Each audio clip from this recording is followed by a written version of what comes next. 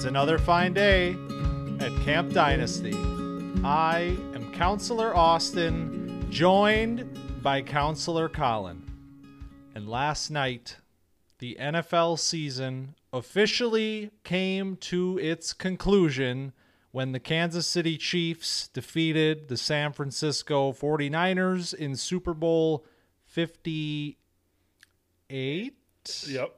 Is that where 58. we are? Jesus, man. Which is 2 away from 60, right? And that means, if we live 40 more years, we'll get to 100. And they're going to bring out all the stops for Super Bowl 100. C.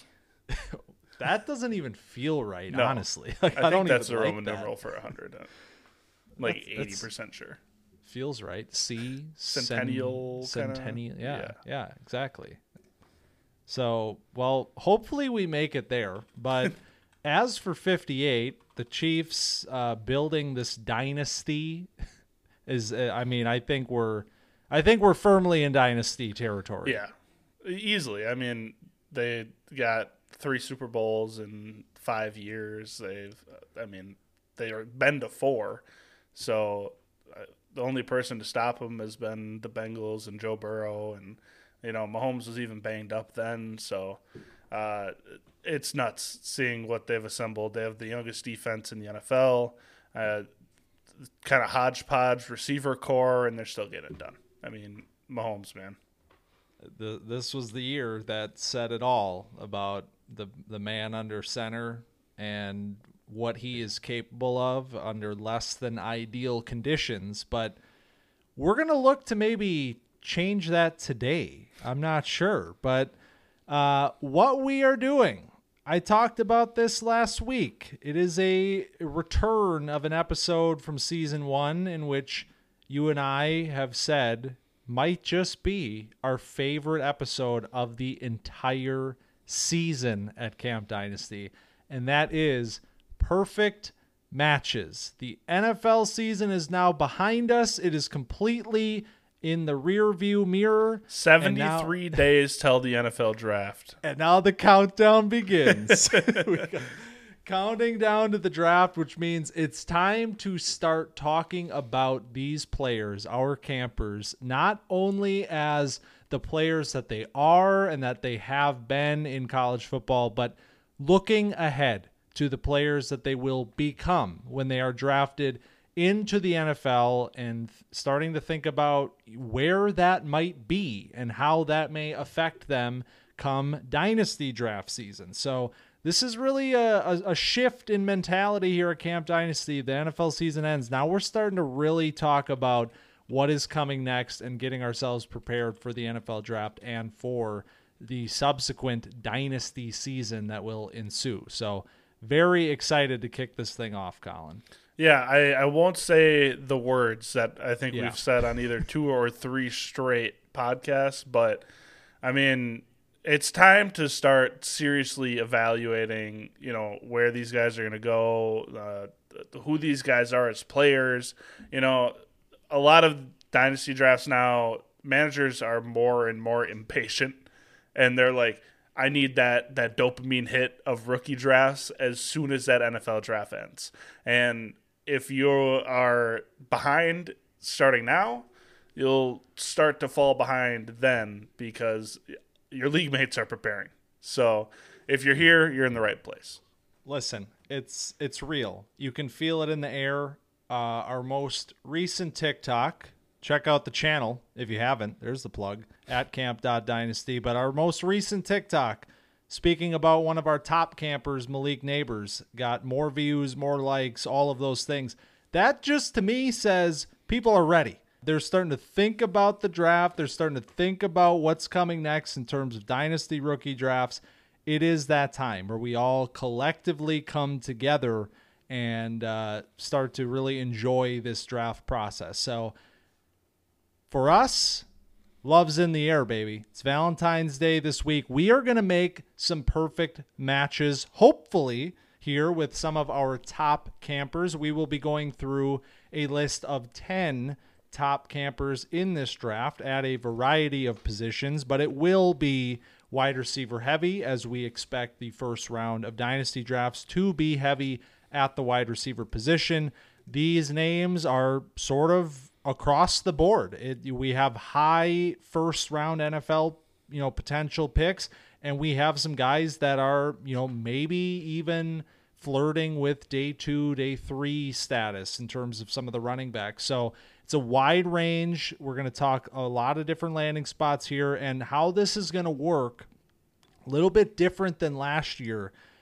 We have selected our perfect matches for all 10 players. Last year, we each split this list 5 and 5, and we kind of just said, yeah, I think you're right. I think that's a perfect match. No. That's not how love works.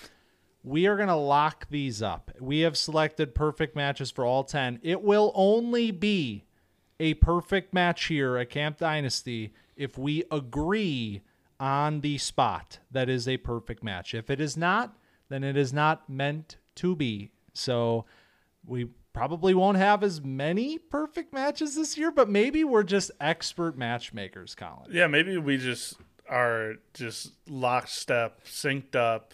We know each other's hearts, and we can, feel what the other. I feel like we got a little bit of chemistry. We got here. Some synergy. Yeah, some chemistry. So, I'm feeling there's going to be, more than half at least. I think so. Let's do it. Let's kick it off. Let's find out. I have brought back the Wheel of Love at Camp Dynasty, dusted it off, pulled it out from one of the back cabins there. We got it out front and center here. So let me go ahead and spin the Wheel of Love for the first time and see who we are matching up to kick this thing off. And it's Troy Franklin. Okay. So we are going to start with a name, and this is one of those interesting ones where the suitors here are kind of, varying levels. Will Franklin be a first rounder? Will he be, top of the second round? We're going to find out here. But I should mention that the suitors were chosen sort of based on projected draft range, but also like giving a little bit of breathing room towards like maybe a little higher than people are thinking, maybe a little lower than people are thinking. We're not making predictions as to who will draft them. We are deciding who is the perfect fit within that general draft range for these players. So it might not be a, one for one what you're seeing in a mock draft or anything like that, but it is based on team fit. So I chose the suitors for Mr. Troy Franklin. So let's bring them out. So first of all, we've got the Houston Texans, who are selecting 23rd. We've got the Tampa Bay Buccaneers, who are selecting 26th. We've got the Arizona Cardinals' second first-round pick at 27. And we've got the Carolina Panthers sitting at the top of the second round at pick 33. So, I have my perfect match. You have your perfect match. Yep. And my perfect match for Troy Franklin is the Carolina Panthers at 33. So, the Panthers desperately need help in the wide receiver room. I think that is a position that they will be addressing at 33. And if Troy Franklin ends up, falling out of the first round, which is very possible with this wide receiver class being as loaded as it is, the Panthers should be dipping into that. And Franklin, in my opinion, can be a number 1 wide receiver. I think he would serve best as a 1B, but I think he can be a number 1 for this Panthers offense that was running off of Adam Thielen's dusty bones last year. I mean, they tried to bring in Jonathan Mingo, and he didn't quite. I mean, we knew who he was as a player. He wasn't exactly a plug-and-play, day one, 100-plus target guy. And so then it was just a bunch of guys. So bring in Troy Franklin, get Bryce Young a difference maker, and let's see some improvement in this Panthers offense. This is a perfect match. Yes! We're 1 for 1. I completely agree, and I think this is I mean, Troy Franklin is a player that has a pretty wide range in this draft. I mean, if you're consuming mock drafts at a, unhealthy level like I will be for the next several months, you'll see Troy Franklin in some cases as early as like 25-ish, like somewhere in that range in the first round, all the way to like a mid-second. And that's kind of a running theme with a lot of these wide receivers because there are so many of them. And teams will be choosing their flavor, choosing, which guy they resonated with most, who, checks out most based on what they're looking to add. And on a surface level, I think this is just a perfect match where you have Adam Thielen, who had 136 targets last year. That cannot happen again. No.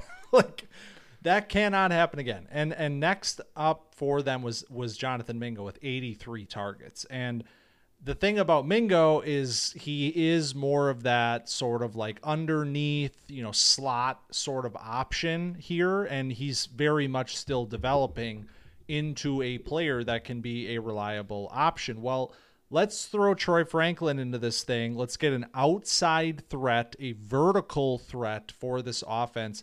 A guy who I won't call this a comp, but not necessarily dissimilar to a player like DJ Chark in what you're going to try to do with him. It's just that DJ Chark cannot separate at this point in his career, right, and Troy Franklin is an excellent separator. So you're getting a major upgrade there on the outside over a player like Chark. You're getting a potential new number one option, kind of letting Adam Thielen dial his workload back as he gets a little bit older.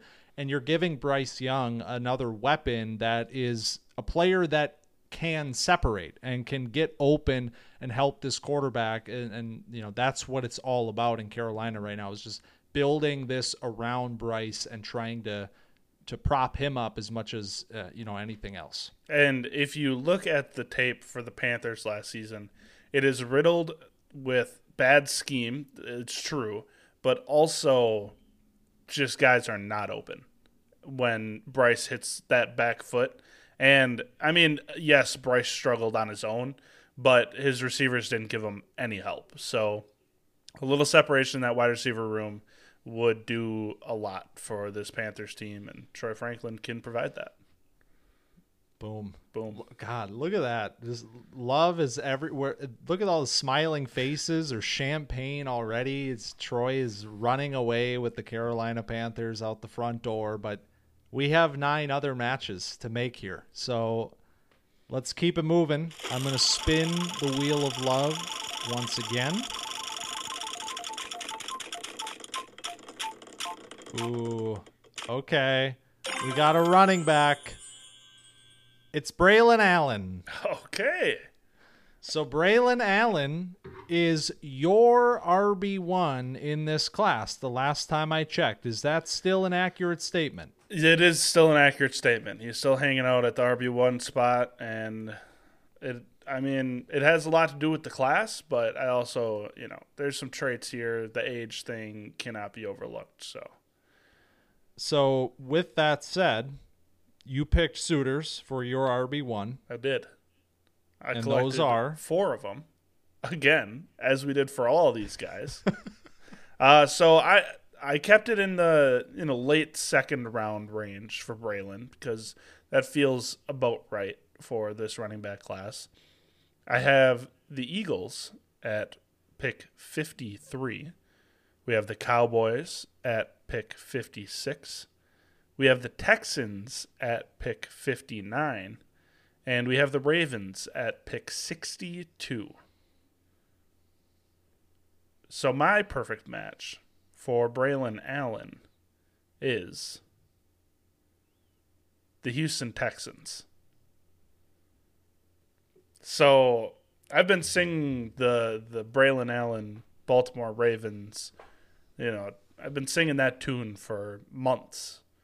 But you look at the offenses and talk about fit purely. Like, it'd be electric to see Braylon Allen with Lamar Jackson, be their short yards back, do the dirty work, all that.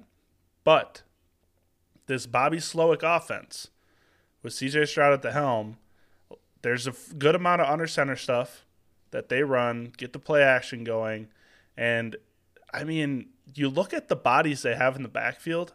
Dameon Pierce was essentially relegated to a special teams role this year. Devin Singletary, I mean, he's limited. We know that. He led the team in rushing this year, but he's still Devin Singletary. If they can get somebody that can pop big plays out of the backfield, that can get those short yards, because they don't really have a short yardage back right now, and do some things to make CJ Stroud's life easier, I think that would be pretty sick, because they haven't had a bona fide running back in a long time. So I got Braylon Allen paired up with the Houston Texans. Man, look at you go. You've been building this Ravens reveal. This is true primetime television that you've just unveiled on us here. And just to clarify, if anybody is listening to this and saying, Braylon Allen at the end of the second, that's ridiculous. That's not good. All the picks can translate. If we don't think he's a second, these teams are all there at the end of the third, which might be the range where some folks are talking about him right now. So just let's get that out of the way, because I can hear it already. But unfortunately, love is not in the air with this pick. This is not a perfect match. Houston has courted Braylon, and unfortunately, I am in the corner grabbing the Baltimore Ravens by the lapels and throwing them in Braylon's direction, and creating quite a scene here in the cabin at Camp Dynasty, because you sold it to me and I bought it, and then I bought some more of it, because I love this fit between the Ravens and Braylon Allen, because I don't see Braylon Allen quite at the same level that you see him. And that might be a reason for this, but I see Braylon Allen slotting so perfectly into the Gus Edwards role for the Ravens offense. Braylon Allen traditionally for 3 years has run a lot of gap scheme at Wisconsin. This year in the spread, the air raid that was brought in, he was running a ton of zone, and it was a ton of zone out of the gun. So that was a not great recipe for who this player is. And I think we see how the Ravens used Gus Edwards this year was, a lot. And most NFL teams are running a lot of both. It's going to be a lot of power and zone stuff. But with the Ravens and how they were using Gus, it's a lot of power run, a lot of gap scheme stuff, a lot of red zone stuff. And I think that is those are the areas where Braylon Allen can make, a mark no matter what. We can sit here all day and argue about his, upside and his explosiveness and his versatility and all of those things. At the end of the day, the Ravens in this system where they're not asking Gus to catch the ball, they're not asking him to do a lot of stuff. They're just saying, hey, hit this hole, hit it hard, and get in the end zone. And I think Braylon Allen is made for that and can be an upgrade potentially over a player like a Gus Edwards. Yeah, that's fair. I mean, so when I was thinking about it, I was in the same thought process where I was like, man, Braylon Allen in this, Gus Edwards role. And I was thinking, you know what? We're talking about perfect matches. And I'm thinking bigger than Gus Edwards' role. I'm thinking starting running back. I'm thinking about dynasty asset. I'm thinking about, mid-first we're going with this guy because of the landing spot. And I was feeling electric Houston offense coming off of those huge playoff performances, and, slot Braylon Allen in there wearing number 0 in the backfield, New Jerseys, I don't know. I mean, I can see it. I like what I'm seeing in my mind when I see that, but Houston will come up again, maybe. We got a couple other running backs to talk about. We might talk about Houston again. That is a team that could use a running back. So we might be back to Houston, but in the meantime, let's spin the wheel of love. See if we can get back on the right track with some perfect matches. And just snuck it out. We got another running back. Oof. Jonathan Brooks, a hot name in this class, one that is based on the mocks that I've been seeing, kind of like an 80% maybe RB1 at this point. Yeah. Like I'm seeing a lot of people identifying this player as the RB1. He is both of our RB2s at this point in time. So I have suitors for Jonathan Brooks. And for Jonathan Brooks, I selected the Dallas Cowboys because we know they need a running back at this point. Tony Pollard, not cutting it anymore, unfortunately. Maybe some dynasty managers don't want to hear that. Maybe we're still in denial about Tony Pollard, but I'm calling it like I see it. And he's an unrestricted free agent. Well, there you go. So now that they're not bringing him back. I'm just going to say that. All right. They're not bringing him back. So we need a running back in Dallas. How about Houston? There they are. So coming from the Texas Longhorns, we have two Texas professional football teams courting the Longhorns running back here. Texans, we just talked about why they would need a running back. Hey, Devin Singletary, also an unrestricted free agent. Ooh. Oh. No. My dynasty team is sad about that because I enjoyed the Houston Devin Singletary renaissance, but the Green Bay Packers, talk about unrestricted free agents. We got one there with A.J. Dillon, and we have another potential cap casualty in Aaron Jones that is yet to be decided or seen how they will approach that, but it does seem as though the Packers will need to address the running back position in some fashion during the draft. And then the Arizona Cardinals, who were a hot pick for running backs in last year's class. We talked a lot about Jahmyr Gibbs potentially slotting into this team last year, and he went way too early for that to happen. But so we're going to do it again. Arizona back in the running back market potentially with James Conner in the final year of his deal and potential cut opportunity for them as well.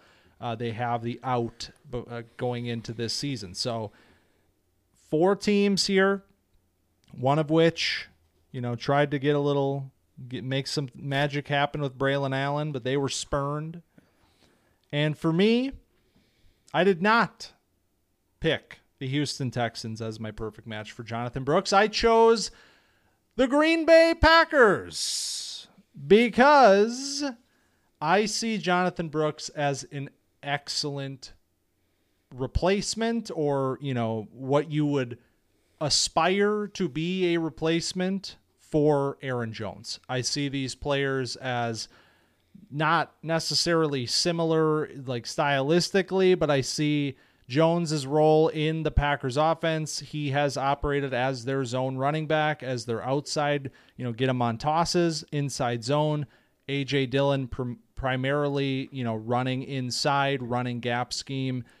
Aaron Jones very much filling this zone role, pass catching role for the Packers. Jonathan Brooks, a perfect fit in a zone running offense. Excellent vision, great one cut ability, played a lot of zone at Texas, and can catch the ball. He's not a, advanced level receiver. That's not how they were using him.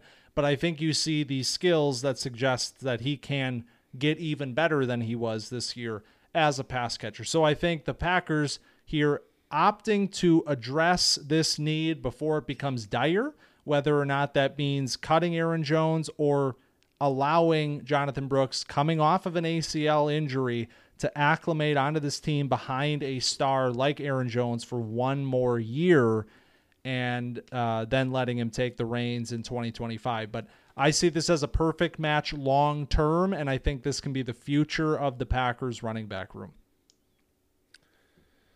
Well, we're 0 for 2 on running backs. Oh, damn it. No perfect match here. My perfect match for Jonathan Brooks is the Arizona Cardinals. So Jonathan Brooks is going to be down for the count at the beginning of the season, rehabbing from the ACL. He might play at the beginning of the season, but it'll be in a limited capacity, to kind of look at Breece Hall's recovery. You could also cite like Kyler's recovery. He got injured late in the season and didn't quite come back till about midway through this season. Well, Brooks can take some time with the Cardinals because they are not winning a boatload of games next year. I don't think they're going to be contending for an AFC or an NFC West title. I think it'll be another year of kind of getting things right under this new coaching staff with a new GM, building things under Kyler and then whoever they end up going with their, number 4 pick. Number 4 pick? Yep. Yeah. Number 4. So I think that he slots in perfect.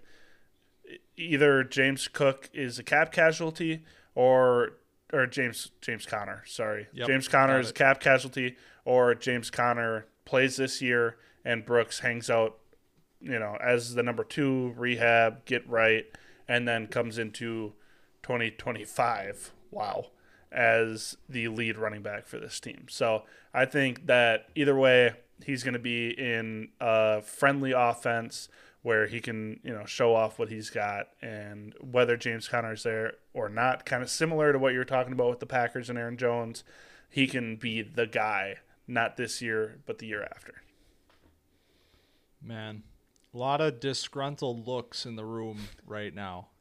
Folks are frowning. Some are crying. The Ravens are really unhappy. They thought that they were locked into Braylon Allen. Yeah. So they're crying in the corner. Somebody needs to go check on them.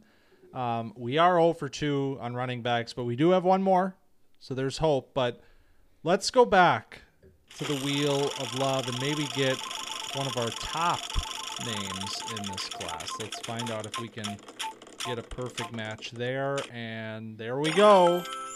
Rome Odunze, potentially the hottest name in this draft class, man. The buzz around Odunze lately has been insane. You have Daniel Jeremiah coming out saying, this is my favorite player in the draft. And then you have other analysts following his lead and saying, man, I love Odunze. I have him as wide receiver 2. That it's creating an interesting situation because we have been so locked in on Neighbors at that number 2 spot, and I still am. But we are now living in a world in which, it's not out of the question that Rome Odunze is drafted as the wide receiver 2 in the NFL. So let's take a look at the potential suitors in that case. These will be very high in the draft order. We expect Rome to go very high, no matter if he is number 2 or number 3. So starting off, we have the Los Angeles Chargers. This will be a hot name for the wide receivers because despite drafting Quentin Johnston only 1 year ago in the first round, there is still a big need at that position, and we can talk about that with Keenan Allen and Mike Williams and their age and contract situations. So that's definitely a need. New York Giants right after them, picking at number 6. This is still, again, this is a team we talked about potentially needing a wide receiver in the first round last year, and they opted to go a different direction. We got Jalen Hyatt in there, but we still need names in this room at the wide receiver position. But is it their biggest need? We will find out. Tennessee Titans, another team that I don't think has been really linked to receiver in many cases. They pretty desperately need to address their offensive line, but when you look at the room with an aging Nuke Hopkins and a Traylon Burks, who we are still waiting for, does create an environment in which we could use a talent like Rome Odunze. And then finally, the Chicago Bears, which have been sort of bookending this run of the top three receivers in many cases, whether it's Odunze, whether it's Neighbors, whichever one is falling down the top 10, it usually stops right here with Chicago after they select their quarterback with number 1. So 4 teams here, all of which need wide receiver. Which one is the perfect match for Rome Odunze? I have selected the New York Football Giants as my perfect match for Rome Odunze. Now, why would I do this? I thought about this one long and hard. This was this one and another one were my 2 hardest decisions, and they're based around each other. But for me, while the Giants desperately need to address their offensive line, and quite honestly, I feel like they will come draft time, but that's not what we're here to do. We're here to talk about perfect matches, and I see Rome Odunze as a perfect fit in New York because A, larger than life already. He has taken on a persona of his own. The New York media will fall in love with him. The fans will fall in love with him. This will be a celebrated pick. Nobody cares about Joe Alt. Nobody cares about offensive tackle. They want Rome Odunze in this offense, all right? So Rome Odunze, he's got the name value there, but also the skill set. What is something that we talked about last year with the Giants? They need size in the wide receiver room. We know that they have some interesting names. Nobody that's a number 1 really. We like Wan'Dale Robinson. We like some of the other complementary pieces, but they don't have a number 1, and they don't have size, at least a wide receiver that can come in and be that big weapon on the outside. And I think that's exactly what Rome Odunze is. You can argue with me about Daniel Jones and how that would affect this pick in terms of a dynasty projection, but I'm looking big picture. I'm looking long term. They'll figure out quarterback eventually, and Rome is maybe the alpha that they've been waiting for since Odell Beckham Jr. Let that breathe for a minute. Do an anti-Tony Romo. Yeah, thank you. Odunze, this is, like you said, one of the most interesting players at the top of the draft because it felt like for a little while he was the odd man out in this top 3 with Marvin Harrison Jr., Malik Neighbors, and then Rome Odunze. And now it seems like there's people, putting him at 2 comfortably, put him at 1 potentially, I've seen. And man, this is one of them that I had a lot of trouble with. It's like all these teams would be good, but I feel like one of them stands alone, and that's the New York Football Giants. Let's go. We're back. They need a wide receiver in the worst way. Like, they need a guy on the outside that can win. Like you said, there's the Daniel Jones thing, and that's real. And that's going to kind of, turn people off, I think, when it comes to rookie draft time. It's like, oh, well, he's got Daniel Jones throwing the ball. I don't think he's their long-term solution. I know they signed him to the extension. I think they all realized that was a mistake, and they should have just franchise tagged him. But that's neither here nor there. With the Chargers, it's a great match because it's sexy. It's, Jim Harbaugh just watched him play in the national championship game, just schemed against him. He's like, man, this guy's good. But they, like you said, they just took Quentin Johnson in the first round. They still have Keenan Allen and Mike Williams beyond this year with contracts. I know Mike Williams is coming off an injury. Keenan, he had an incredible year, and he's been incredibly consistent. Age, he's getting up there, but you never know. So who knows what this new Chargers staff wants to do. They cleaned house completely, and Maybe they're just looking to build around Herbert and give him some young weapons. The Titans, I feel like we can both agree they are going to go O-line. I think they're going to be getting one of the top guys. And then the Bears, that was the one that I was like, man, maybe he'll go. Like, maybe this is the perfect match. The Bears stepped up. They gave a great pitch. They're like, hey, we're taking a QB1. We're going Caleb Williams. Put him across from DJ Moore. It's going to look great. Fireworks. But I think ultimately he's the unquestioned number one wide receiver. Give him 120, 150 targets in New York and see what he can do with them. Feels good. Feels good to feel love, see the smiling faces, more champagne. It's getting everywhere, but we'll worry about that later. For now, we will go back to the Wheel of Love. And let's find out who we are matching up next. And I'm seeing another big name, and there it is, Brock Bowers. Now, I can tell you about Brock Bowers. This is another one of the most popular names in this draft. If there is one thing that I've learned from listeners or folks commenting to us online, it is that people love Brock Bowers. They want Brock Bowers to be drafted very highly. In fact, over pretty much anybody not named Marvin Harrison Jr. And much of that, Colin, may depend on where he is selected in the NFL draft. So, with that said, who are our suitors for the tight end, Brock Bowers? The suitors for Brock Bowers are as follows. We have the Los Angeles Chargers. They're back. Got the number 5 pick. Nobody really knows what they're going to do. We have the Tennessee Titans. We have the New York Jets. And we have the New Orleans Saints, if there's a little bit of a Brock Bowers slide. So my perfect match for Brock Bowers is the Los Angeles Chargers. So Brock Bowers is a weapon. He can do everything. He did get caught standing next to Gronk. We all saw the picture.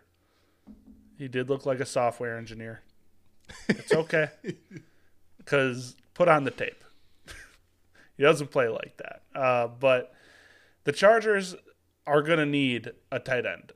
They just don't have one at all. And instead of dipping into the wide receiver pool, they can get somebody that, Jim Harbaugh's familiar with as a former college football guy. He's been seeing this guy win best tight end in college football 2 years in a row. Gerald Everett is an unrestricted free agent. Let him walk out the door and just bring in a dynamic piece. Let, your wide receiver core that you have right now, Keenan Allen, Mike Williams, Josh Palmer, Quentin Johnston, let them hang out. Let them be them and just bring in a certified weapon to carve up the middle of the field, to help out Justin Herbert, get yards after the catch. Hard-nosed guy. Jim Harbaugh's going to like that.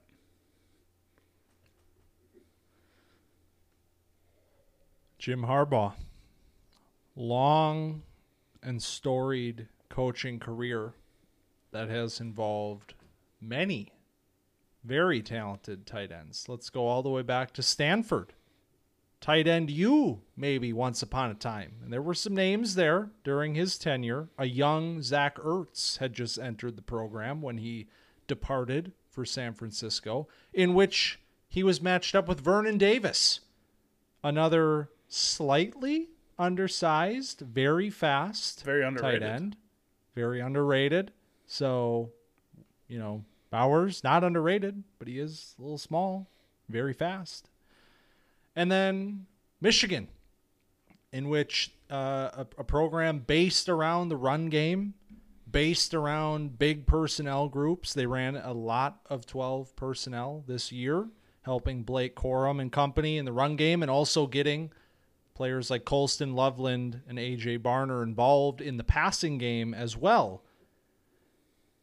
And all of that, Colin, is precisely why this is a perfect match. This is the other one that I drove myself a little crazy on, because I think the Chargers end up being this sort of like destination point where we have these wide receivers with so much talent, and you start to envision, what does life look like with Malik Neighbors in LA, or what does life look like with, Rome Odunze in LA, with Justin Herbert. But I think there is a lot of truth to what is becoming a bit of a cliche at this point already. And this will probably evolve over time. But the latest, buzzy talking point here is this Harbaugh, Brock Bowers, hard-nosed football. We want to run the ball. We want to get, 12 personnel in there. They're going to have to figure out a run game to base that scheme around, because it's not coming from Austin Eckler. But I know who it's coming from. Blake Corum. Boom. They're drafting Blake Corum. There's no way they don't. I would be shocked, to be fair, if the Chargers do not walk out of the draft with Blake Corum. But Brock Bowers, I think there is a lot of truth to this like running narrative of like, he is first and foremost a weapon, like you said. That, like, let's not pretend like them getting, a player like Neighbors or Odunze, like this isn't that far of a departure in terms of like potential offensive impact, because you can get Bowers involved in a variety of ways, and you already have these great receivers to play with. And, I don't know what they'll do in terms of the cap situation. We have a new GM in there as well. We don't know how they're going to attack it. Both of those players do have outs at this point in time. There is, a lower dead money hit at this point for those players, but we'll see how that goes. Quentin Johnston, I mean, I get it. It was a very bad rookie season, and that's not a great indicator of future success, but I do think there is still this like, okay, he's still developing. We can maybe get something out of him. While that's all happening, just get Brock Bowers in there. Let him work the middle of the field. Justin Herbert is excellent in the middle of the field. Let's get him, involved in these creative ways, motion, play action, all of these things that he was doing at Georgia. They'll be able to use him in similar ways there. And so I think at the end of the day, while 5 may seem rich for a tight end, because we just kind of did this and it was almost like a thought experiment of like, should we do this anymore? And you could argue no, but we're going to do it again with Brock Bowers when the fit is this perfect. Good players matter. There's the people that say running backs don't matter, linebackers don't matter. You can get tight ends late. Good players matter. That's how I feel. And Brock Bowers, damn good player. So, I mean, this is another thing here. We've talked about this already, but it's going to continue to be a thing here. Brock Bowers ending up at 18, 20, 22, like these later first round spots that you see him in mock drafts, like this is exactly what happened with Bijan last year. I mean, I felt weird even like thinking he was going to fall to 14. I was like, this is too late. Right. And honestly, that's more of what you're seeing. Like most mock drafts have him in that like teens to like early 20s sort of range. Right. And I'm like, I just don't see that happening. I know there's not many great tight end fits in the top 10 right now, but that's not going to stop this from happening. Just don't let him fall to Cincinnati at 18. Yeah. That'd be messed up. Oh God. All right. We are on a little bit of a hot streak. With the atmosphere in the air has turned. We're feeling the emotions, the love here once again. Let's keep it rolling. You're going back to the wheel of love. We have 5 names remaining. Halfway through. Oh, let's keep coming. At the top of this draft, it's Malik Neighbors time. So now let's remember, the Chargers are taken. They have courted Brock Bowers. It is a mutual affection. They are out the door doing whatever it is they're doing. That means the Chargers are off the table for Malik Neighbors, and that has been a hot spot for him, including for us in conversations that we've had. So let's find out what happens with Malik Neighbors. Give me your suitors for Malik Neighbors. So my suitors are as follows, or I should say were as follows. We have the New England Patriots. We have the Arizona Cardinals with their first-round pick. We have the Los Angeles Chargers, who are now off the board. And we have the Chicago Bears. So each of these suitors now has a higher percent chance of going home with Malik Neighbors, and I'm sure they're all ecstatic about that. And the perfect match for Malik Neighbors is the Chicago Bears. So, how do we get here with Malik Neighbors is the number one question, because I don't think he falls to 9, where Chicago is picking with their second pick. I don't think they take him 1. So, this will take a little bit of a trade chicanery. Maybe they trade up from 9, get their guy, secure a wide receiver to put alongside their quarterback at 1. Maybe they trade down from 1 and select Malik Neighbors to pair up with Justin Fields. So, either way, I think Malik Neighbors is perfect for this Bears offense. I think it's exactly what they need. So Darnell Mooney is their only guy with real speed outside of DJ Moore, obviously. And Malik Neighbors has speed to spare. So Mooney is likely out the door, I would assume. Replace him with number 8. Good Lord. It is going to be, pair him up with DJ Moore.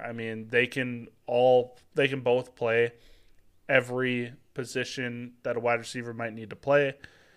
They get this passing game off the ground. Shane Waldron, he schemed up a pretty solid offense despite what Jackson Smith and Jigma might lead you to believe. He schemed up a 2 wide receiver heavy offense with Lockett and DK Metcalf. It's walking into a changing situation in Chicago where things might be turning around a little bit for them. I won't beat around the bush. This is a perfect match. Hell yeah. And to be quite honest, at this point in time, I will not rule out that they can stick at 9 and get either Malik Neighbors or Rome Odunze. I think there is enough, stock to be put in how offensive line needy these teams are, from the Giants to Tennessee. Atlanta's not taking another wide receiver. So I Brock think Bowers. Atlanta. Why not?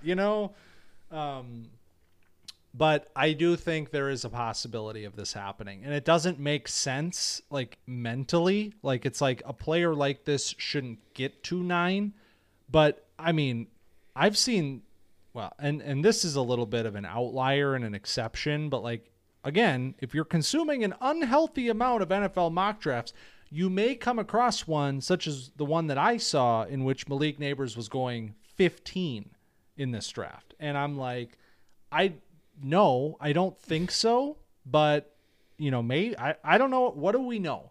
So, but I think it's a lot more realistic that he does, or one of them falls to 9. And in this case, I think this is the perfect match, because I go back to something that I recently heard Connor Rogers say, Connor Rogers of Draft fame.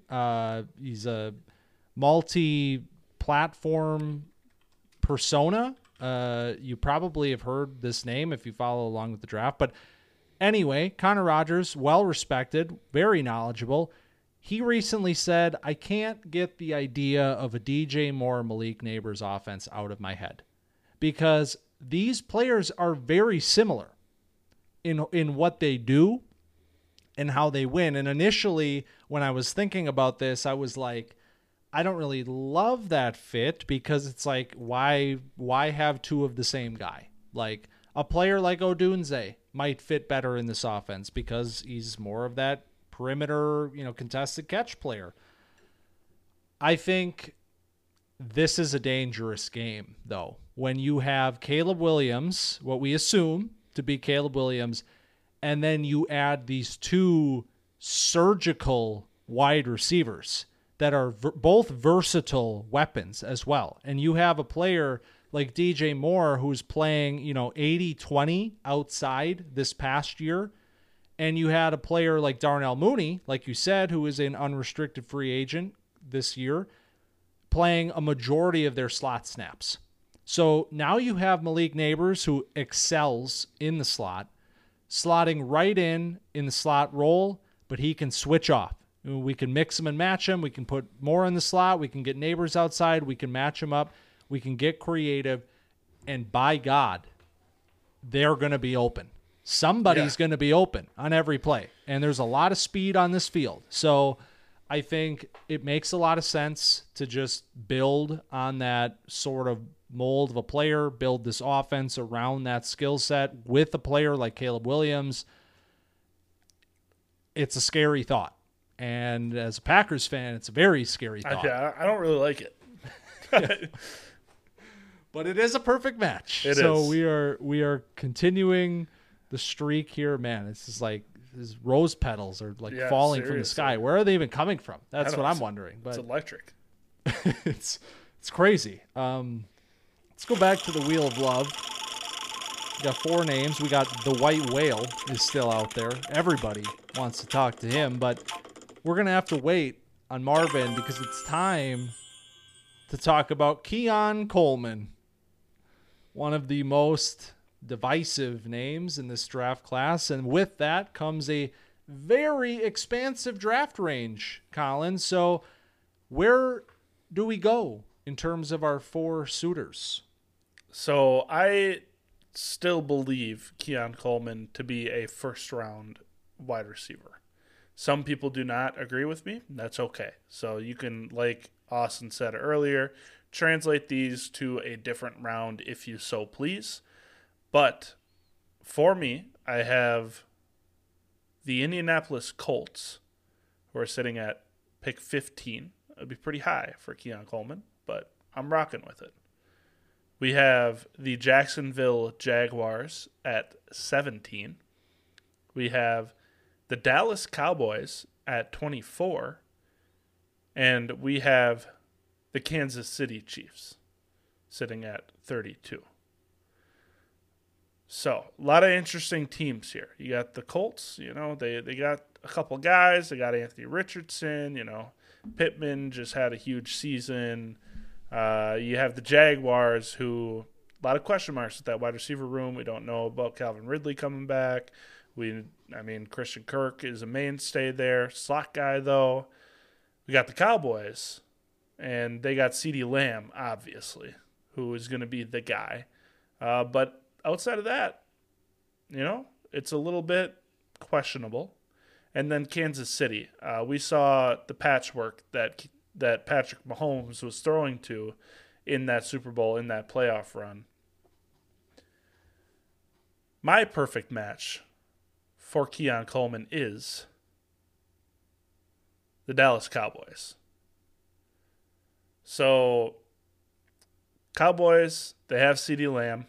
Behind him is Brandon Cooks, who's, Brandon Cooks. Getting a little long in the tooth at this point. Perpetually underrated Brandon Cooks. It's true. We're getting the perpetual is getting long at this point. We're in the year 9 of him being underrated. We have Michael Gallup, who's there also, who, I mean, we can all be honest, hasn't been that great since the injuries. And I just don't see Jerry Jones looking at this guy, Stephen Jones, whoever's doing the drafting these days, looking at a guy like Keon Coleman and not thinking, this is the player that can elevate our offense.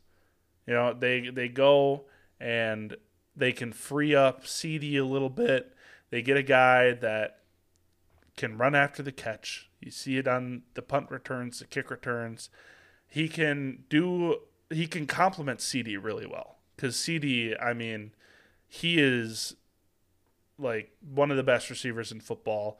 He does a lot of his work, you know, dragging across the field, getting the ball in his hands, making things happen, going over the middle of the field. I mean, CD can do everything, but he excels in the middle of the field. Coleman can play on that perimeter a little bit. He can be a little more of an athlete, a little more of a jump ball guy, kind of take Gallup's role and just juice it up. You know, make it, 7 years younger and give it good knees and better hands and see what happens. So, Keon Coleman, my perfect match, Dallas Cowboys. Look, Keon Coleman has a big game. Big game. Highlights. Big catches. Made for Texas football. Made for AT&T Stadium. The lights. Gets to develop. Yeah. I mean, come on, man. Gets to develop behind one of the best wide receivers in the NFL. Some might even argue the best. I won't, but you might. So that's a good thing. He gets to develop. Got Dak Prescott, MVP candidate quarterback at the helm. We like that a lot. We like that this offense is explosive. It's a good team. And that is precisely why this would have been a great fit if the Kansas City Chiefs were not amongst Keon Coleman's suitors. Because the defending champs, what do we know about them? Patrick Mahomes basically did it himself. And I don't know how he did it. And it showed up again in this game. We had drops. We had miscommunications. Rashee Rice had a really promising rookie season. And honestly, the only thing that gives me pause about this fit is that I almost feel like Keon Coleman is best served in a Rice type of role in his first year in the NFL, where it's a lot of design touches, it's quick stuff, it's get the ball in his hands and let him go to work after the catch. Because I feel like that is maybe the strongest part of his game in terms of what's going to translate from day one in the NFL. I think the contested catch stuff obviously is a big part of his game, but it is an area in which he's still refining and developing. I think he's a very large man that is extremely athletic and can do things with the ball in his hands. We mentioned, the punt return work that he did there wasn't always showing up in the receiving work, but you can see how skilled he is with the ball in his hands in the open field. So I almost feel like a team could use him in a way like Rashee Rice, who was a perimeter sort of like vertical threat at SMU, a jump ball guy. He was that sort of player, and the Chiefs kind of changed his game to fit what they wanted to do and to fit, a role that could help him acclimate to the NFL level. But outside of that, I really do like this fit a lot because I think it gives Patrick Mahomes that player that is going to, maybe he's not the most consistent separator. Maybe he's not, that we can at least budge a little bit on that and say he's not the best separator in this class. When the play breaks down and Pat needs a player downfield that can go up and win the ball, this is one of the best ones in this draft. And there is plenty of time and room for Keon Coleman to continue developing from okay, he's a player that we can throw it up to. He can bring it down. We can scheme touches for him, get the ball in his hands. He can play special teams potentially. To this just develops into the number one option in Kansas City. That is an outcome in Keon Coleman's, timeline. It's in his multiverse, reality. Like, getting excited for Madam Web, I see. Yeah, yes. Sydney Sweeney's has got me thinking about. Hey, don't get me started. Let's keep going. Hey. But yes, I think 32 defending champs add to an area of weakness with an ultra upside player that might not be there today, but could be there in a year or two as the guy that this team and this quarterback can rely on. Yeah, the Chiefs was the other person at the podium for me. I was, my only concern with Kansas City is we've seen them take, a couple receivers, looking at Sky Moore, who, they just kind of, he needed a little bit of work. He needed a little bit of help. And, Steve Smith said he was going to be the next great wide receiver. And seems like they kind of tossed him away. You look at Kadarius Toney. I can't do it. Yeah, no. Please don't. But yeah, I can totally see a scenario where he becomes a favorite target of Patrick Mahomes, and if he's at 32 and that happens, that would be pretty electric. But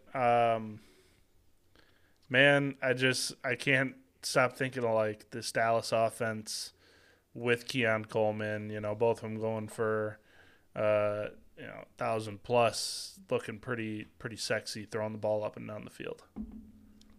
Listen, I like that you brought up the Dallas wide receiver fit a lot because it's not something we're hearing much right now, but I think it's something that is worth considering and worth talking about because the way that you outlined it there, I mean, it's a real thing. I mean, we have CD, we know that, but what else is there? There's not a lot. So I think a lot of these, fits are things that, okay, yeah, that's happening. Like we've read about this, we've thought about this, but it's fits like this where it's not really on the radar, but it makes sense that are worth considering talking about. So I like that you brought that up a lot. I hope we have a couple more of those yet in the bag, but we are running low on names here. There are 3 names left on the wheel of love, and I will spin that right now, and it looks like we have Brian Thomas Jr. So the other wide receiver that sort of fits in this range, and where exactly in this range will he go?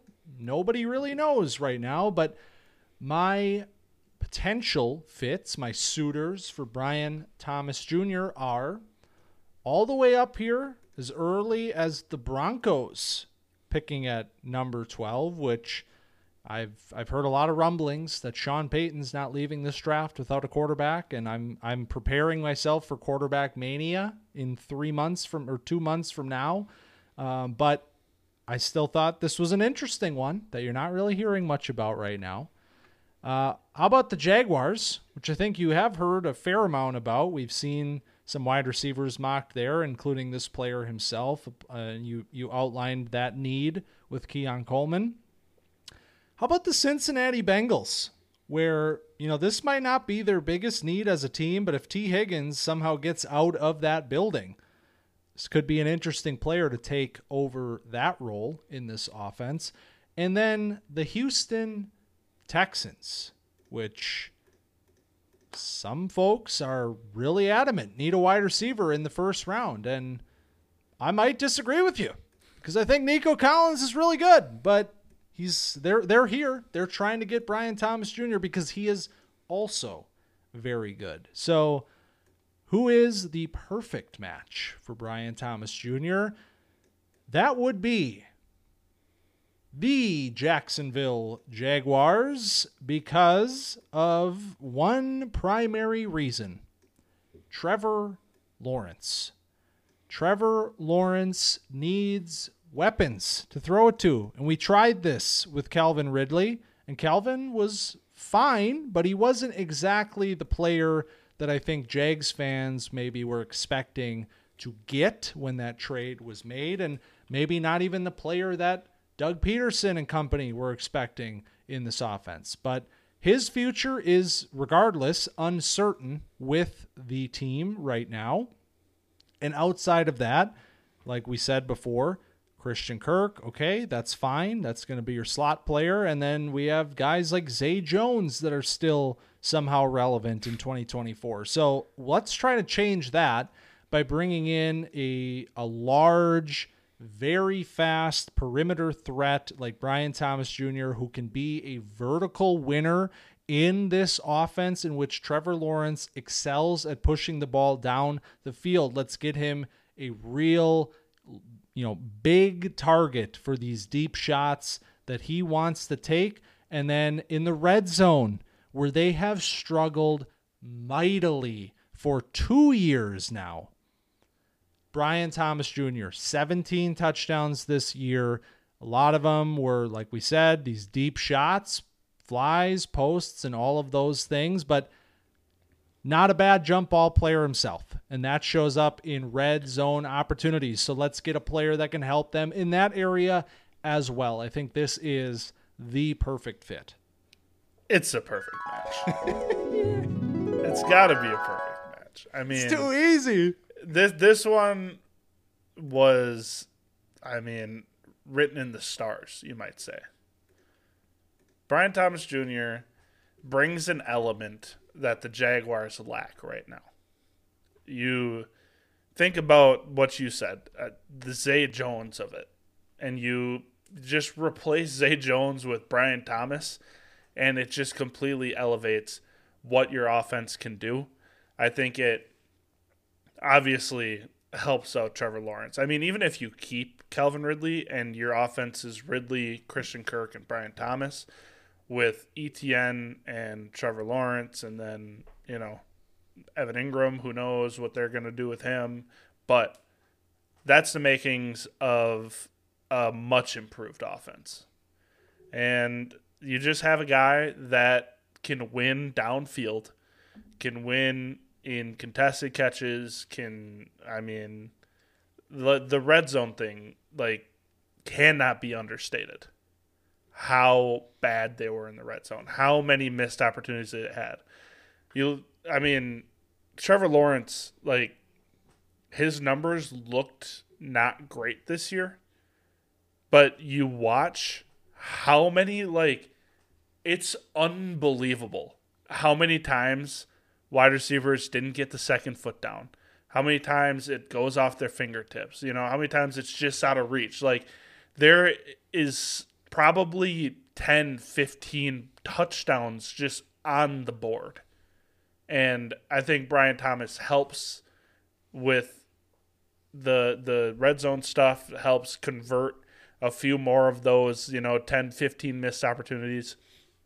But also just takes the ceiling off of this team, because Ridley is not the deep threat that he once was. Because you look back at the Atlanta Calvin Ridley, and that's a guy that can, route somebody up and beat him over the top while Julio does his work in the intermediate. Ridley just does not have the juice. At least he didn't last year. It was his first year back. Give him a little bit maybe. But he just did not have that juice. Christian Kirk, he was a deep threat in Arizona. He just hasn't been that guy with the Jags. They don't ask him to do that very much. And then it's everybody else. So Brian Thomas walks in and fills a role that, the Jaguars are desperate for. I don't know if they go wide receiver this early because they have a lot of holes to fill, but this is a perfect match. We're doing pretty good. We are. We're doing all right as matchmakers. There's a lot more happy faces than sad faces, but There are 2 more to go. Let's see if we can end on a high note. We still have the man himself. Will we save the best for last? No, we won't. Because it's time to talk about Marvin Harrison Jr. The wheel of love has spoken. And, I mean, Marvin is... We're at a point now where he's being talked about as high as number 3 over a quarterback. And that is why we have our first suitor here is the New England Patriots. This is becoming a realistic option that they will forego their quarterback need in favor of a potentially franchise-altering talent at the wide receiver position. We also have the Arizona Cardinals, who feel like, they walked into this little speed dating session and they kind of felt like, this is ours to lose, right? But is that a little bit of Jonathan Gannon false charisma coming through? I don't know, potentially. Well, it got a little easier for them because another option here was the LA Chargers. They're long gone with Brock Bowers at this point. And the New York Football Giants, who are also long gone with a wide receiver of their own at this point. So it is now a battle of 2. And the Arizona Cardinals will not be denied on their search for love, and specifically love with the prize of the session, and that is Marvin Harrison Jr. This one is really too easy, and that's exactly why it's a perfect match. Because for months and months and months, we have been considering the possibility that Arizona would land in a spot in the draft to be able to select this player who fits so well with where they are and where they need to go. We have you can debate where Kyler falls on the franchise quarterback scale, but I'm going to call him a franchise quarterback. They have that guy in the building already. What they don't have is a number 1 option for him, a player that he has not had since DeAndre Hopkins. And so let's get Marvin Harrison Jr. in here, the building block, the wide receiver 1 from the minute he steps into that building, forms this rapport with Kyler, elevates this offense single-handedly. And then we can start to really see what do we have here and where can we go as a franchise with these 2 pieces on offense. It's franchise cornerstone, Marvin Harrison Jr., and I'd hate to see him go to the Patriots.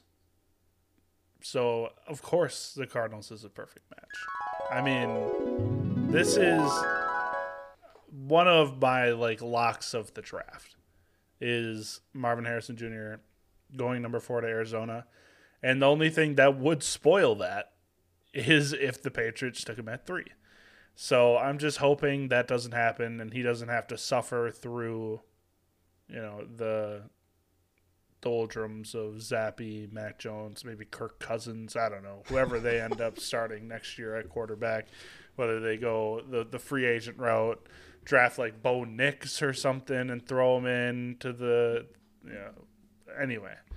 I don't want that to happen to Marvin Harrison Jr. What I do want is him to get paired up with an established quarterback who we know can support fantasy-relevant players. Hollywood Brown may be out the door. He's a free agent. They still have guys in that building. They have Trey McBride at tight end. Because, the question becomes, is he going to be able to succeed as the only guy on the offense? Is there enough talent to, just have Marvin Harrison Jr. and nobody else? Well, I think that they have, enough where he's not going to be able to, defenses aren't going to be able to just say, cover Marvin Harrison Jr., we don't have to worry about anything else. They have McBride, they have Michael Wilson, they have, their little guys that they throw out there, Rondale Moore, Greg Dortch, and their run game looked good this year with James Conner. So get Marvin Harrison Jr. in here. Like you said, build that rapport with Kyler Murray and watch him become one of the top wide receivers in football. Watch him become, top 3 dynasty wide receiver. Watch him become a top 10 dynasty asset, period. Like, this is a cornerstone. This is the guy that walks into your building and immediately changes, like, the fate of your offense. That's exactly how 101 managers may feel in this situation, in which he is the new face of the Arizona Cardinals. So that is a perfect match. And we have one final name. There has been much celebration. Hearts are swelled with affection and love, and many have already left. We have some down by the lake, potentially. We're not going to ask any questions as to what's Cameras going on. Cameras are not going down there. But there is one lonely camper standing in the middle of the cabin here, finishing off this perfect match event ahead of Valentine's Day. And it is my RB1 in this class, Trey Benson. Can I be the perfect match? I'll take him. I'm in. We haven't connected with a running back yet. We have not. So everything kind of rides on this. We've been lockstep with the wide receivers. We've gone 6 for 7 on wide receivers. 5 for 6. Can I count? I don't know. 5 for 6 on wide receivers. Brock Bowers. Yeah. Kind of counts. That counts. 5.5. So will we get a running back? Trey Benson. I have suitors for Benson here. The Los Angeles Chargers, who have synced up with Brock Bowers, but they're not above polygamy, all right? There is a situation here where we can come back in the third round and say, all right. 2 different positions. Yeah, hey, exactly. Let's get weird. Yeah, why not? How about the New York Football Giants? Again, we might double dip here. It's 2024, so, who cares? How about the Arizona Cardinals? More teams here that have added to the pass catching position early in this draft that are now trying to round out the running back department. And the Green Bay Packers, who were spurned on Jonathan Brooks. And because I played matchmaker on that one, you can expect that they will not be factoring in this one. So the Chargers, Giants, and Cardinals is really what we have here. 3 different spots, different trajectories as teams, different, potential allure as a running back spot, I think. The Saquon element is definitely a part of this. Where does Saquon end up? But we will not need to answer that question for the purposes of this perfect match, because I have selected the Arizona Cardinals, who did in fact spurn Jonathan Brooks earlier in this speed dating session. But I will tell you why I think this is a perfect match between Benson and the Cardinals, because there's pick flexibility here. This is something I could have also mentioned with the Green Bay Packers, with Jonathan Brooks. Both of these teams have a lot of flexibility in ranges in which a running back might be selected in this class. In this case, Arizona has, I believe, 2 seconds and 2/3, if I'm not mistaken, or maybe that was the Packers. I know for a fact that they have 2/3. And at this point in time, I will swallow my pride and say that Trey Benson most likely tops out as a 3rd-round pick in the NFL. At least that is where, smarter people than me are telling me he's going to go. I think this is a really good matchup with the Cardinals because the James Conner element here is a real thing. Conner saw a sort of career, like a nearly career season here in the first year of this Drew Petzing offense in Arizona. Petzing coming over from the Browns. Kevin Stefanski, obviously a great coach, just won Coach of the Year. We know how, much value they place on the running game with Nick Chubb and Kareem Hunt once upon a time. Petzing comes over and we see this emphasis on the run game, even with a player like James Conner, who I'm not trying to slight Conner here, but not a player that was lighting up many eyes in terms of a dynasty perspective or just a fantasy perspective in general coming into the 2023 season. And Conner has this great year. They ran a lot of power for Conner, which I thought was a great decision for his running style and his skill set. So they're setting him up. There's, mixing it up, zone and gap, but leaning on the gap side of things. And Trey Benson is coming from 2 years at Florida State of running gap scheme. I think Benson can, more than adequately run a zone-focused offense. I think there's a lot of stock to put in, a sort of like Shanahanian offense with Benson, getting him lateral, getting him, an ability to use his skill set in space.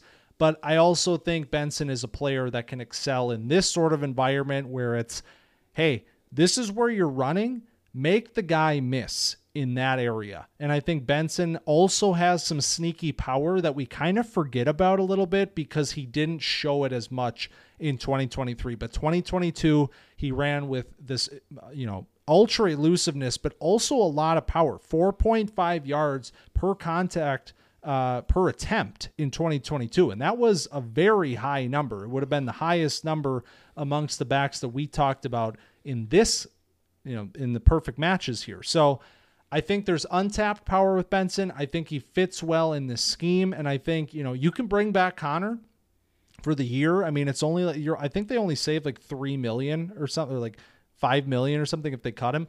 You can keep Conner for this year, let Benson come in, be that change of pace back, and turn the ropes over to him next year fully. I think, as this offense grows, I think whatever running back ends up here is in for, potential success and certainly excitement in the dynasty community. And Benson was one that I thought would fit really well here.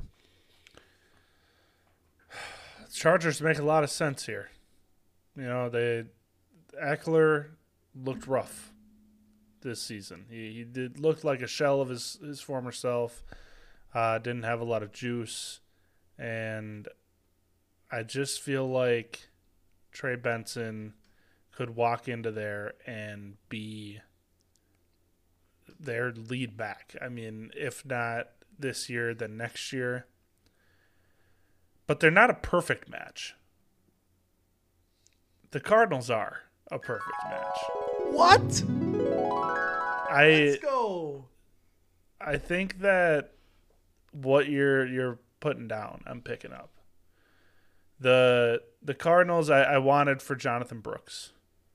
But I feel like the same kind of messaging for Jonathan Brooks is in line with Trey Benson. They're similar players in terms of style. They're elusive. They can get out on the edge. They can make plays happen, and they can turn the burners on if they need to. And I feel like this Cardinals team needs juice more than anything. And as much as Conner is a good football player and like he rose above expectations in the 2023 season, he's still not like a big play threat like a Trey Benson or, some of these running backs that are in this draft class. So, I mean, Benson, I have my issues with him that I've put out there, but if nothing else, he's a guy that can be an excellent playmaker.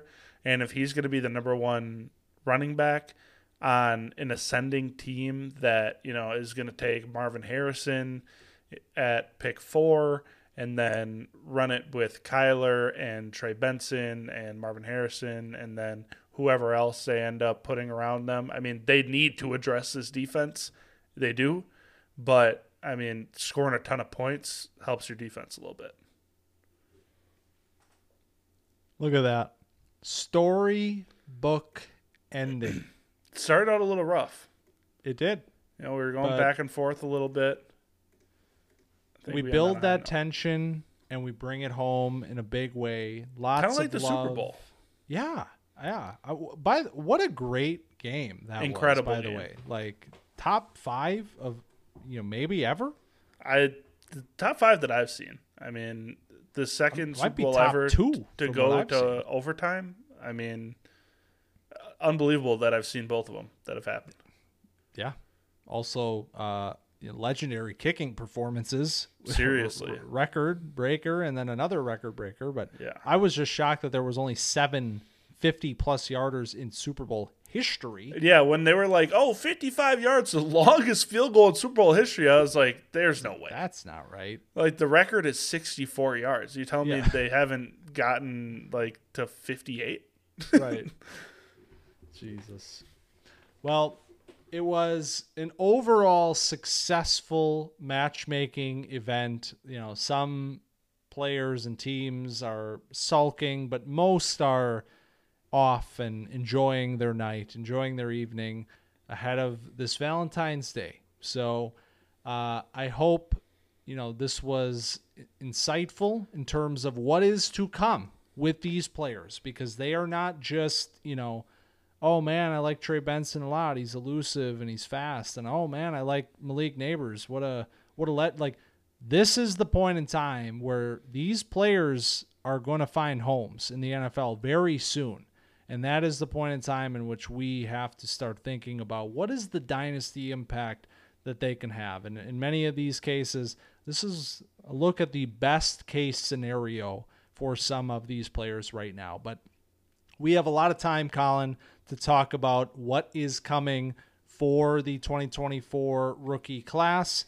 We will get into plenty NFL draft action as this cycle moves forward. But next week is our chance to take a step back, and not just one step back, but a whole 365 steps back, because we are going to go back in time and look at the 2023 class of campers. This was a fun introduction for our 2024 guys, but it is time to revisit. Now that the NFL season has officially concluded, we're going to be going back and doing a 2023 redraft where we can talk about our hits, our misses, and everything that has changed 1 year later. Is Bijan still the number 1 pick? Does Jahmyr Gibbs overtake him? How high does Puka Nacua go? Find out next week on Camp Dynasty. Incredible. Can we get a trailer made for that? That's just too good right there. But if you enjoyed our matchmaking session today on Perfect Matches, we had a lot of fun with it, and I hope you had fun listening. And if you did, please find us on X, formerly known as Twitter, at Camp_Dynasty, and TikTok at Camp Dynasty, and also our YouTube channel, where you can, comment. We check the comments on YouTube. You can comment on TikTok. Like I said earlier, we had the Malik Neighbors. There was a whole saga where people were the takes are flying, is what I'm saying. A little bit of discourse going on. Please share your takes. If you agree, disagree with anything that we said, we'd love to hear that. So find us on one of those channels and get in touch with us there. And if you enjoyed the pod, be sure to like, rate, review, subscribe, follow, share the pod feed, because we very much appreciate that. We do very much appreciate that. It means a lot. Give us you guys didn't get us to 100 subscribers. I'm a little disappointed. I'm not mad. Just a little disappointed.